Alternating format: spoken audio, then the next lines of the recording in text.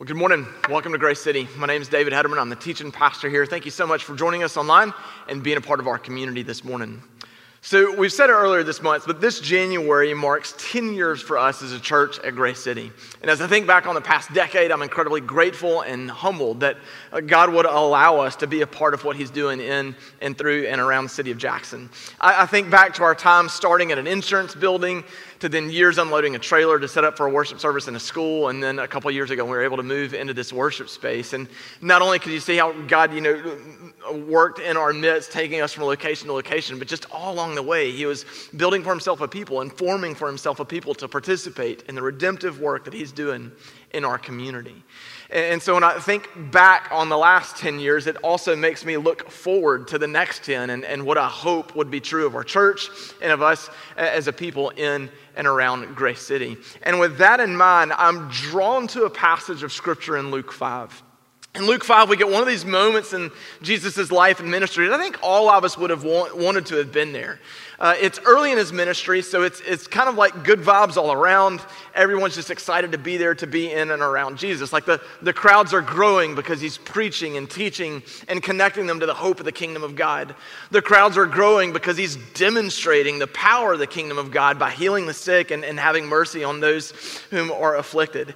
And I mean, come on, whether you're a follower of Jesus or not, I think we'd want to be there for those occasions, right? To be able to watch someone who's blind be able to see, to be able to watch someone who's been afflicted with leprosy to be cleansed, to see those who've struggled with a sickness or ailment their entire life to in one moment be made new. I mean, talk about joy and hope and excitement and just awe. Like, wow, I can't believe we just saw that happen. So those times the emotions would be very real, not just for the person being healed, but also for those who are watching and taking it in. And so I think it's just one of those moments that I think we would all want to have been there to be able to watch and see Jesus love and minister and serve in the way that He did. But with what we know about Jesus, that happened a lot, right? Like wherever He preached, the people listened and the crowds grew. Whenever He healed the afflicted and had mercy on those in distress, the crowds grew and the people were shocked by what they witnessed. But apparently, on this day in Luke chapter 5, there was something different about what happened. This day stood out from the rest because it made a mark on the disciples and it made a mark on the early church, so much so to where this one event is recorded in 3 out of the 4 Gospels. And I think one of the things that makes this occasion unique is that in this one occasion, in this one passage, you get 4 different responses to Jesus. 2 are correct and 2 are not. And as I think about 10 years of Grace City, the past 10 years, I think about our future and where we're headed, I have a hope for us in the next 10 years. I have a hope for my life and your life over the next 10 years and really over the next 10 days and even 10 minutes.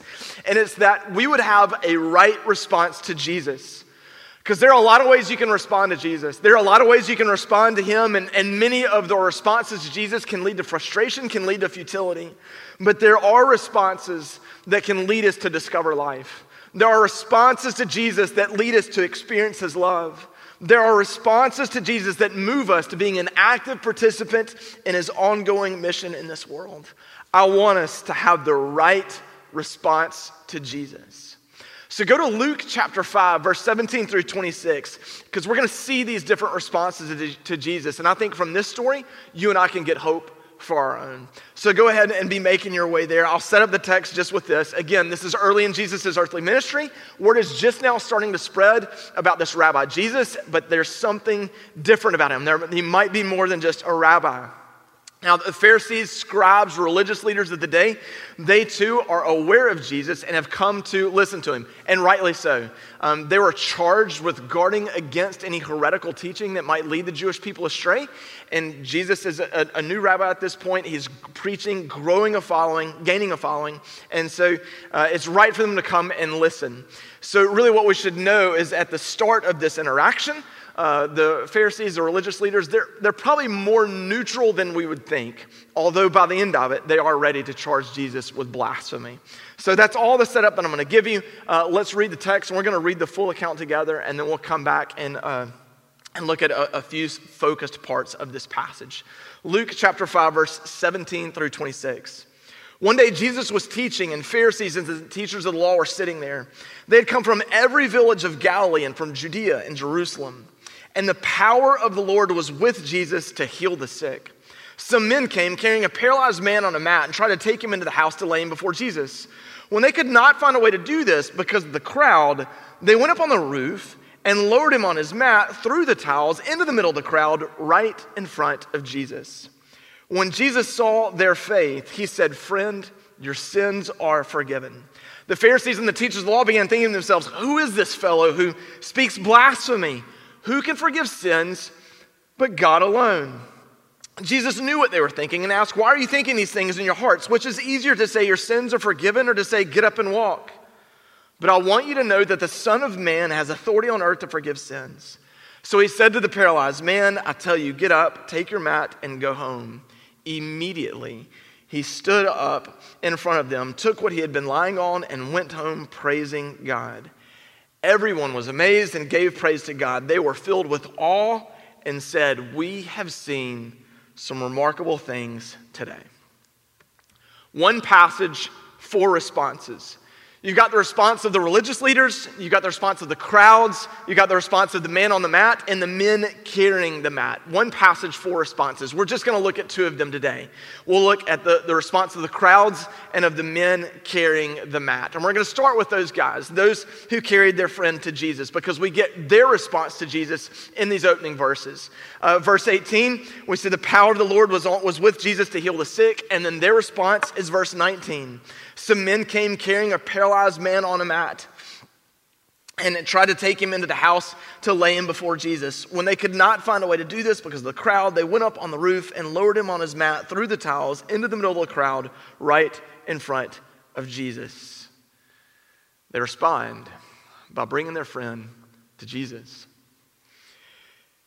It's telling in that you have a really large crowd who's all gathered to hear Jesus, right? And within this crowd, you've got the religious, you've got the curious, and you've got those that might have just walked up and seen the commotion, right? You've got this large crowd who are hearing Jesus, but you only have about four that we know of that partnered with him. Now, did they know what they were doing when they partnered with Jesus? Or do they know everything about him or about everything about what they were doing? Probably not. Did they know in this moment that they were joining with the Savior who will be the sacrifice for sin in, at this point, demonstrating to all that he has the ability to forgive sin? I doubt it. I doubt they knew that. They just knew they had a friend who was sick. They knew they had a friend who was in need of healing. They knew there was a man who had been doing just that, healing the lame. And so this group comes together to get their friend, to get him in the presence of this teacher so that maybe, just maybe, he might have mercy on him. You have this small group of people who become concretely sure about a small number of things. Again, one, there was a teacher, but he was different than any other teacher. He has the power to heal the sick, cure the lame, and give sight to the blind. Rumor has it he's the Messiah too. And then two, they knew their friend needed healing. Three, they knew their best chance for this healing for their friend was at the feet of Jesus. And four, they knew they were going to take him to Jesus. Just a few small things that they knew, but one large thing that they did, that faith and trust in Jesus, that he would do a mighty work in their friend's life, and they decided they were going to do whatever it took to get their friend to Jesus. Now, I know I've hammered it twice already, but I can't emphasize enough at this point how little they knew about Jesus, yet they were still driven to respond. Now, I'm not celebrating their ignorance. That's like we're called to grow in our knowledge of Christ. We're called to grow in our doctrine, to grow in our understanding. We're called to always be prepared to give a reason for the hope that we have. So I'm not celebrating. We need to grow in it, but I also want you to be aware of just how little they knew, but yet how much they were still willing to act, how they were still driven to respond. Again, could they explain the Trinity? Do they know Jesus is functioning as propitiation for sins or an atoning sacrifice? Do they know that the kingdom of God is both here now and yet to come? Most likely no to all of that. Yet they still have this bold, and I would even say they still have this aggressive faith. And so what leads them to this, right? What's behind all this? And I think in this, how they see Jesus drives their response and drives their actions. how they see Jesus, and they see Jesus as healer, restorer, redeemer, merciful, loving, kind. They knew those things about Jesus. They had witnessed that in Christ. They had heard that in Jesus. They had experienced that themselves, watching and seeing him do this and listening to his words. They knew those things about Jesus to be true. So much so, they viewed Christ as such, and it drove them to act. They responded with action. They did whatever it took to get their friend to Jesus. They don't let any obstacle stand in their way, including the roof, right? They rip a hole in the roof to lower their friend and put their friend in front of Jesus. And then how does Jesus respond to these men and to the man on the mat? Verse 20. When Jesus saw their faith, he said, "Friend, your sins are forgiven." It's interesting to me in verse 20. It says when he saw their faith. So it wasn't just when he saw the faith of the man on the mat or just the faith of the men carrying the mat. Did you see this? It was a collective effort. When Jesus saw their faith, all of their together. And look, we're going to get to the man on the mat in 2 weeks, all right? We're going to look at this from this angle. And because there's a lot of faith that he shows. He lets his friends carry him to Jesus. He has hope that Jesus can and will heal him. He trusts Jesus to heal the most pressing need of his sin first. So he's placed his hope, his faith, his trust in Jesus. It is personal for the man on the mat. So I'm not downplaying that at all. But make no mistake, what I'm trying to do here and what the text does is it draws our attention to the fact that Jesus saw their faith. He saw their faith. It was a collective effort. So all 4 friends were united in their love for their friend who was paralyzed, right? All 4 friends are united in their hope and their trust and their faith that Christ would do such a thing. 4 friends whose faith in Jesus lead them to not stop at any obstacle, to do whatever it takes to get their friend to Jesus. They knew this day was unlike any other. They knew that this was a day that their friend or their brother or their loved one could regain the use of his legs and not be confined to a mat anymore, and nothing was going to stop them. And the life change that happened in their friend's life, it was a result of the collective faith of all of them, responding to Jesus and participating in the work that he was doing. That's their response to Christ. Contrast that with the response of the crowd. Contrast that with the response of the crowd. Like the crowd had gathered and they listened to the same sermons. They listened to the same teachings. They saw the same miracles that Jesus was doing, but they don't participate with him. They don't partner up with him. Like we get the crowd's response in verse 26 at the very end. Everyone was amazed and gave praise to God. That's good. They're praising, they're worshiping there. They were filled with awe and said, "We have seen remarkable things today." It's an interesting line. We've seen remarkable things today. And yes, it does say they praised and they're amazed, and that's good, and I'm not discounting that, but it doesn't say everybody followed. It doesn't say everybody surrendered to Christ. It doesn't say everybody repented and turned from their sin. I'm sure some of them did. But the scripture here just says they were amazed, they praised God, they were filled with awe. We've seen some remarkable things today. Now, let me give just you can hear I'm starting to beat up on the crowd a little bit. So I'll give just a little bit of grace at the beginning. Like the crowd, they need to be there. They need to be there to hear the teachings. They need to hear the sermons from Christ. They need to watch him work and do the miracles. They need to see that authority demonstrated. So that's good. But where the fault is with the crowd, right, is we see how tragic it is when spectators stand in the way of those who need to experience Jesus. The crowd becomes the obstacle to a man being able to be healed by Christ. The tragedy is when the spectators become the obstacle. And what you see with this is the crowd, they're just interested in seeing the show. They're just interested in feeling that sense of awe and amazement. And so what that reveals is there's not much genuine connection there. It's all about them satisfying their need to be amazed. And they stop short. They never stop to realize that, you know what, today could be a unique day for someone to be healed. Today could be the day that for someone who's never seen the sun could see his first sunset. Today could be the day for the person who's been removed from the city, removed from his family because of leprosy, could be restored to the city, could be restored back to his family. This crowd wants more to be amazed by the teaching, wants more to be amazed by the miracles that they are watching, rather than actually going and bringing people to a place of redemption, hope, and healing. And why is their response off? It's because of how they see Jesus. They see Jesus as entertainment. They see Jesus as distraction. They see Jesus as hobby. Maybe they see Jesus as some type of popularity because everybody's there, so I'm going to be there. Maybe they use Jesus as a way to feel good about themselves. He's doing all this amazing work. He's doing all this awesome thing, and I'm here, so I'm kind of part of it. And so maybe they're using Jesus to feel better about themselves.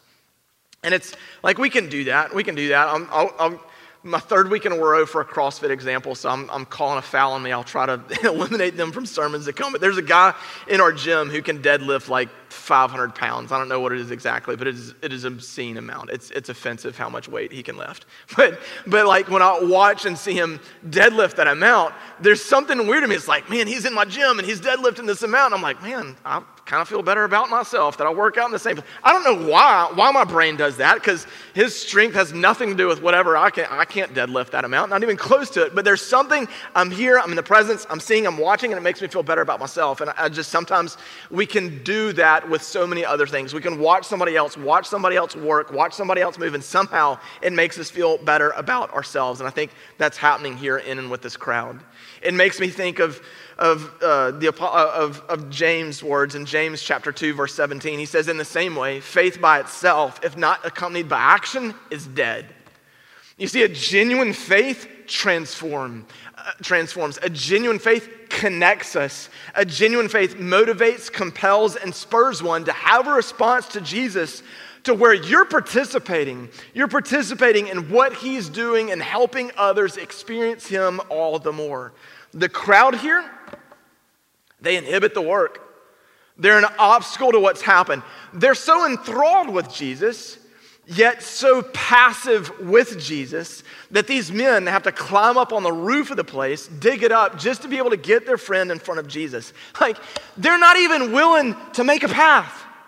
Like, they're not even willing to there's somebody trying to get to Jesus. Well, let me scoot to the side so he can get up there and get in front of him. They're not even willing to do that. And so what you can see with the crowd is they're responding to Jesus with admiration. They're responding to Jesus with admiration about who he is and about what he was doing, but they respond to Jesus with apathy about what he had really called and enabled them to do. Just think of it, how many more people could have experienced life change and healing and hope that day if the crowd had responded differently to Jesus. You know, the four men that carried their friend Jesus, like, their names don't get recorded in the scripture. And so with that, they could be easily overlooked. They could be easily overlooked. But make no mistake, they are the linchpin in this story. Without their actions, we don't get this account that makes its way into 3 of the 4 Gospels. Without their actions, this story doesn't happen. No, they respond, and Jesus honors their faith, and he works with them to accomplish his good work in their friend's life who is paralyzed, and to accomplish his work in Jesus' teachings for that day, and to teach that he alone has the power to forgive sins. They're the linchpin in what unfolded in that day, the work that God was doing in that person's life, and what God was teaching about himself in and through the entire interaction. And so when I see that, and I think about our church, and I think about you, and I think about me, there's the question that comes to mind is, whose story are you the linchpin in and with, right? Like, who is it for you? Who's the friend? Who's the coworker? Who's the classmate that you know needs to experience the love and the mercy of Christ in their life? Who's your one to carry and put at the feet of Jesus? And I mean, you praise Jesus for how he does this in so many others' lives. Like you've praised Jesus for how you've heard of him bringing hope and redemption and life change to so many. But I'm telling you, now is the time when your faith in who he is, when your faith in what he's done, when your faith in the work that he can and does do, when that can be focused on your friend, on your family member, on your loved one. If you want them to come to know Christ and have faith in him, I'm telling you, just like we see here, it's going to be a joint effort. It's a collective effort of faith. And maybe it begins with you expressing faith in Christ, that you're going to participate in the work that he is doing. And part of that, sharing the hope of the gospel, taking loved ones, inviting loved ones, friends, family members, classmates, coworkers to experience the love and the grace and the presence of Christ. And it's a way that we respond to Jesus. And that response comes from when we view him and are mindful. We view him Redeemer, Restorer, Savior, Healer, Merciful, Kind, Loving. When that's our view of Christ and that takes root inside of our heart, inside of our soul, it's going to bring about a change. It's going to bring about a sense of urgency. It connects us to his calls. It connects us to the work that he is doing. How do you view him, and how are you responding to Jesus? So many times, though, when we start to see that, it can bring up some feelings of insecurities. Who am I to do this? I'm not going to be able to do this well or whatnot. And again, and this was why I was hammering on how little these men knew about Christ in this moment. Like, you don't have to be some theological giant to be on mission for Christ, all right? You don't have to be sanctioned by church leadership at Grace City to begin doing ministry in your home, in your class, or in your office. You don't have to have some huge following on social media or to pass some random litmus test for credibility or whatnot. Like, a seminary degree is not required. Again, we want to grow in our knowledge of Christ. We want to grow in our doctrine. Those things are good to pursue, but don't let what you don't know about Jesus keep you from acting on what you do. And you know your experience with Christ. You know your journey with him and how the work that he's done in your life and how you've seen him work and move in the lives of others. So if you see the need, act on it. Right? And don't shackle yourself with all this other stuff. Like, you don't have to be able to explain every facet of your faith or every aspect of Jesus. You don't have to answer for all the actions of the church over the past 2 weeks, 2 months, or 2,000 years. You can be just like these 4 guys that knew their experience with Jesus. And I got to tell you, you're the expert on your experience with Jesus. So you've got your experience with him, and then you know that life and hope and joy is found to him, and let that drive your response to where you want to participate in the redeeming work that he is doing in this world. You can be just like these men that saw the need and acted on it. Why? Because you view Jesus as the one who heals, as the one who restores, as the one who redeems, as the one who gives life and hope and joy in this world. How do you respond to Jesus?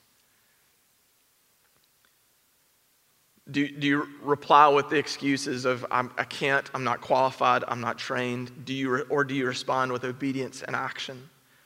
Does your response open the door for you to participate in Jesus' ongoing mission in the world? Does your response open the door for Jesus to bless someone, to restore someone, or to teach the world about who he is and the hope that he brings? Does your response to Jesus fuel a sense of urgency to do whatever it takes to help someone encounter his hope, his restoration, and healing in their life? Our response to Jesus can oftentimes lead us either to being a spectator of his or to being a participant in his ongoing mission in the world. And as I reflect on our past 10 years and think about the next 10 years of us as a church, and I think about my hope for my life and your life for our future, I pray that our response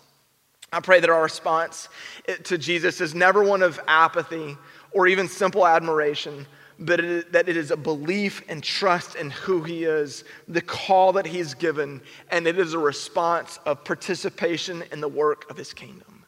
That we would live mindful of and with a sense of urgency that today could be the day, could be the unique day that he uses his people to bring life change to those who so desperately need it. I pray that's our response to Christ. I pray that be true of your life and in my life. That we would view him Savior, Healer, Redeemer, Restorer. And that would foster within us a sense of urgency about the work and mission that he is doing in this world and lead us to participate in it. That we would come out of the crowd, be one of these 4, to do whatever it takes to bring our friends, our family, our loved ones, neighbors, coworkers, put them at the feet of Jesus where they could experience his love. I pray that for the future of our church. I pray that for the future of your life and of my life, that we would participate in his ongoing work. Let me pray for us. God, we love you, and we thank you for this story that shows us this incredible day of ministry and hope and life change and healing that took place. And God, I pray that we would learn from it. I pray that we would learn first and foremost that you alone can forgive sins, that you alone are the place of hope and healing and restoration and life change. So God, I pray that we would first find our foundation on that truth. God, I pray also that when we experience that and trust in that, Lord God, that truth would change us, that genuine faith would then connect us to the work that you are doing, so that, God, we would not stop at just admiration, so that we would not be apathetic towards your call or what you're doing, Lord God, but that we would have the response and the sense of urgency to go out and participate in what you're doing in this world. God, help us learn from this text to have the right response to you, and let our response to you drive the way that we live, that we love, and that we interact with those that you have placed in our life. God, help us to be a people who love you, to be a people who express that by being on mission in this world. God, we love you, and it's in your name that we pray. Amen.